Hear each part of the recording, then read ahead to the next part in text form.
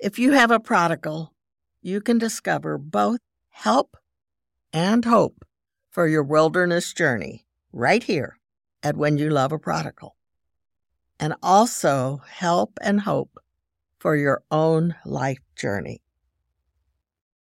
So I told you last week that I was going to dedicate this month to my late husband who went to heaven a year ago. And so I'm sharing with you some things about the way he lived his life and cared for people and walked with God that I hope will encourage you in your own walk with God, and especially in your relationship with your love prodigal or prodigals. This one's a little more specific. This is how to know God's will. And so Steve was really good at that. And he shares some very simple but very practical steps to help you on major decisions and even minor ones know God's will. Now, how often have you wondered what God's will is for you in a certain opportunity or decision that you need to make? Pretty often, I imagine. And when it comes to your prodigal, do you desperately ask God, what should I do? I've certainly done that many times. Today, I know you will want to write down some action steps to discern God's will in small decisions and big decisions. This is something my husband wrote, and so I'm just going to share it as he wrote it, other than maybe I interject something occasionally. It's written in his first person, so if it sounds a little strange that way, but it's very simple and compact, so it's not a long thing that you have to learn. It's some simple steps.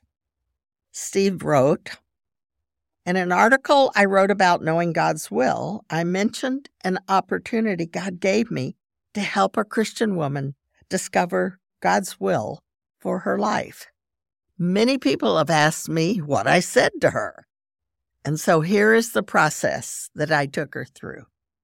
The first step is the most important probably, and that's walk.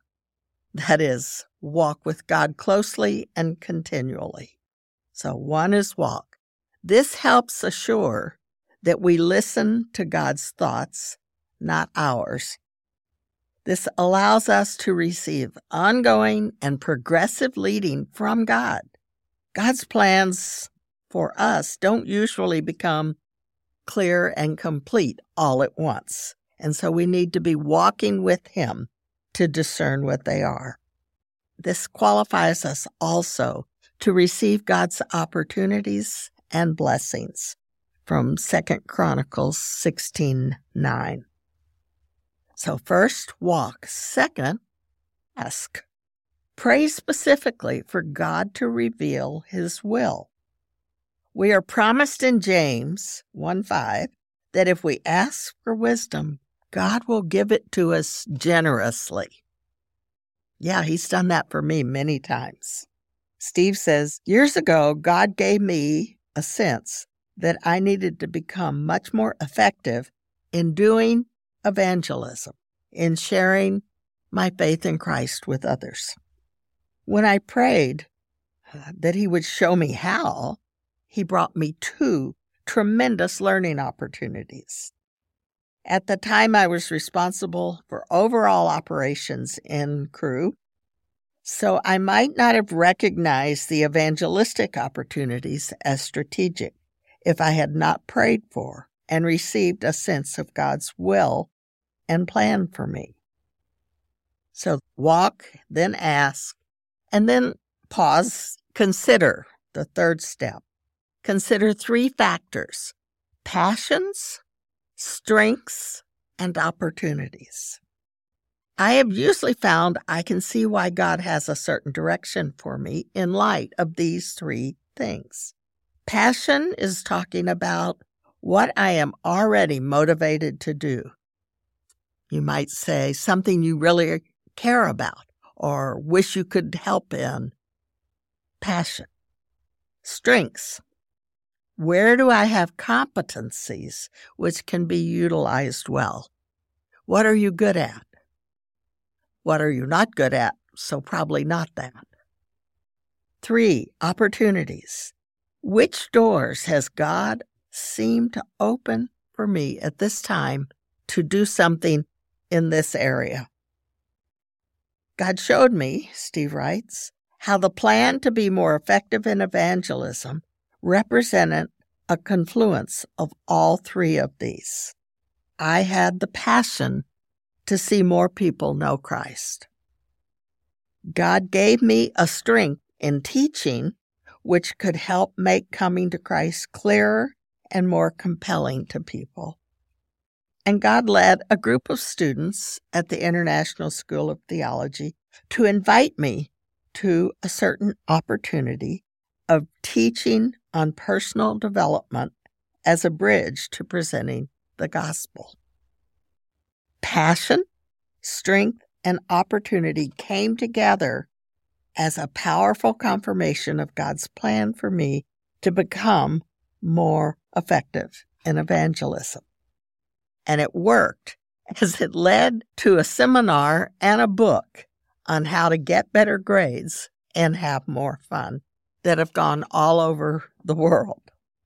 So you walk, you ask, you consider, and then you plan your first steps.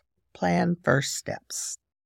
One barrier to pursuing God's plan for us is that we tend to dream and wish, but often we don't plan specifically and practically. My fairly consistent experience is that I must be proactive in order to pursue God's plan. He directs my thoughts and desires, but I have to cooperate with plans and action. In addition, I must find practical ways to start, to take the first step or two. Determining long-term direction is very important, yet a crystal clear vision often unfolds over time. So you plan some steps to take. Then there is a wonderful 5th, he writes, start, then evaluate. The likelihood of making good long-term progress is usually directly proportional to how soon we take the first steps. If we start putting them off, we will find ways to continue putting them off. I wonder how many New Year's resolutions succumb to procrastination. After starting, I evaluate my progress and ask God for more refinement on what I initially sensed, he said. So, again, walk with God. Ask him for wisdom. Consider the 3 factors of passion, strength, and opportunities as I discern what God is leading me to. Plan for first steps. Start. Actually take those steps and evaluate. Then he goes on, how did I lead the woman on the plane through this process? First, we discussed how to convert her occasional visit with God, prayer life, into a constant conversation. That's 1, your walk with God. Second, we prayed God would give her a clear picture of his plan, asking him for wisdom. Third, we sought to discern her core motivation. What are the things she cares about? What are the things that she could do? Putting that together. Then we explore her strengths. What is she good at? What are the things that she could do well? And finally, we listed and prioritized the opportunities that God had already given her. Although it took some thinking, we quickly saw how God had equipped her to pursue what he had put on her heart. Fourth, we got very specific in planning things she could do next week to get started. And last, I asked her to commit to me, he says, that she would do something on this the next day and to evaluate and make adjustments in light of that evaluation. I hope this process is useful to you in helping people know what God wants them to do. And I hope it's helpful to you in helping you know what God wants you to do in any situation, in any opportunity, but especially with your loved one, with your prodigal. How can you apply this understanding of learning to do God's will in the ways that you relate to your prodigal? Think right now. What is a decision you need to make, a step you need to take, especially with your loved wanderer? I'd love it if you wrote it down. Are you walking with God?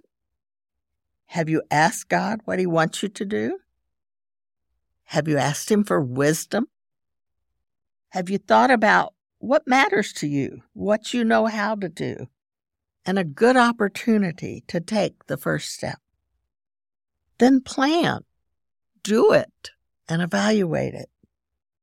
If you're like I was in the long, hard days with our prodigal, I was always asking God for help, for wisdom, for discernment, for courage to take needed steps. Sometimes He directed me to take some really hard steps. Other times, He really guided me to shower grace and mercy on our prodigal, even as God had done for me. Sometimes, He said, I just needed to soften my voice and not talk harshly to my loved one. It can vary. You don't know where God's going to take you.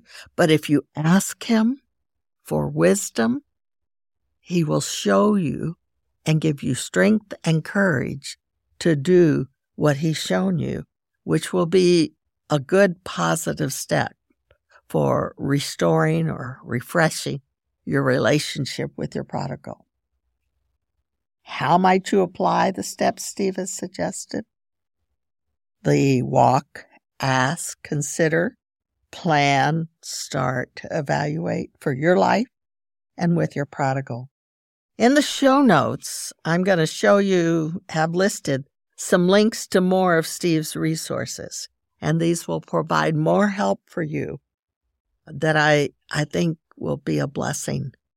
And while you're there, you could subscribe to the podcast and even review it.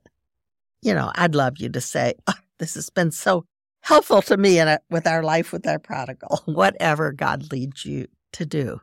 And I'm praying for you that you will be able to really engage well with God and seek His wisdom and plan for how to bring healing, restoration, new life and hope, whatever it is needed in your relationship with that one you love so much.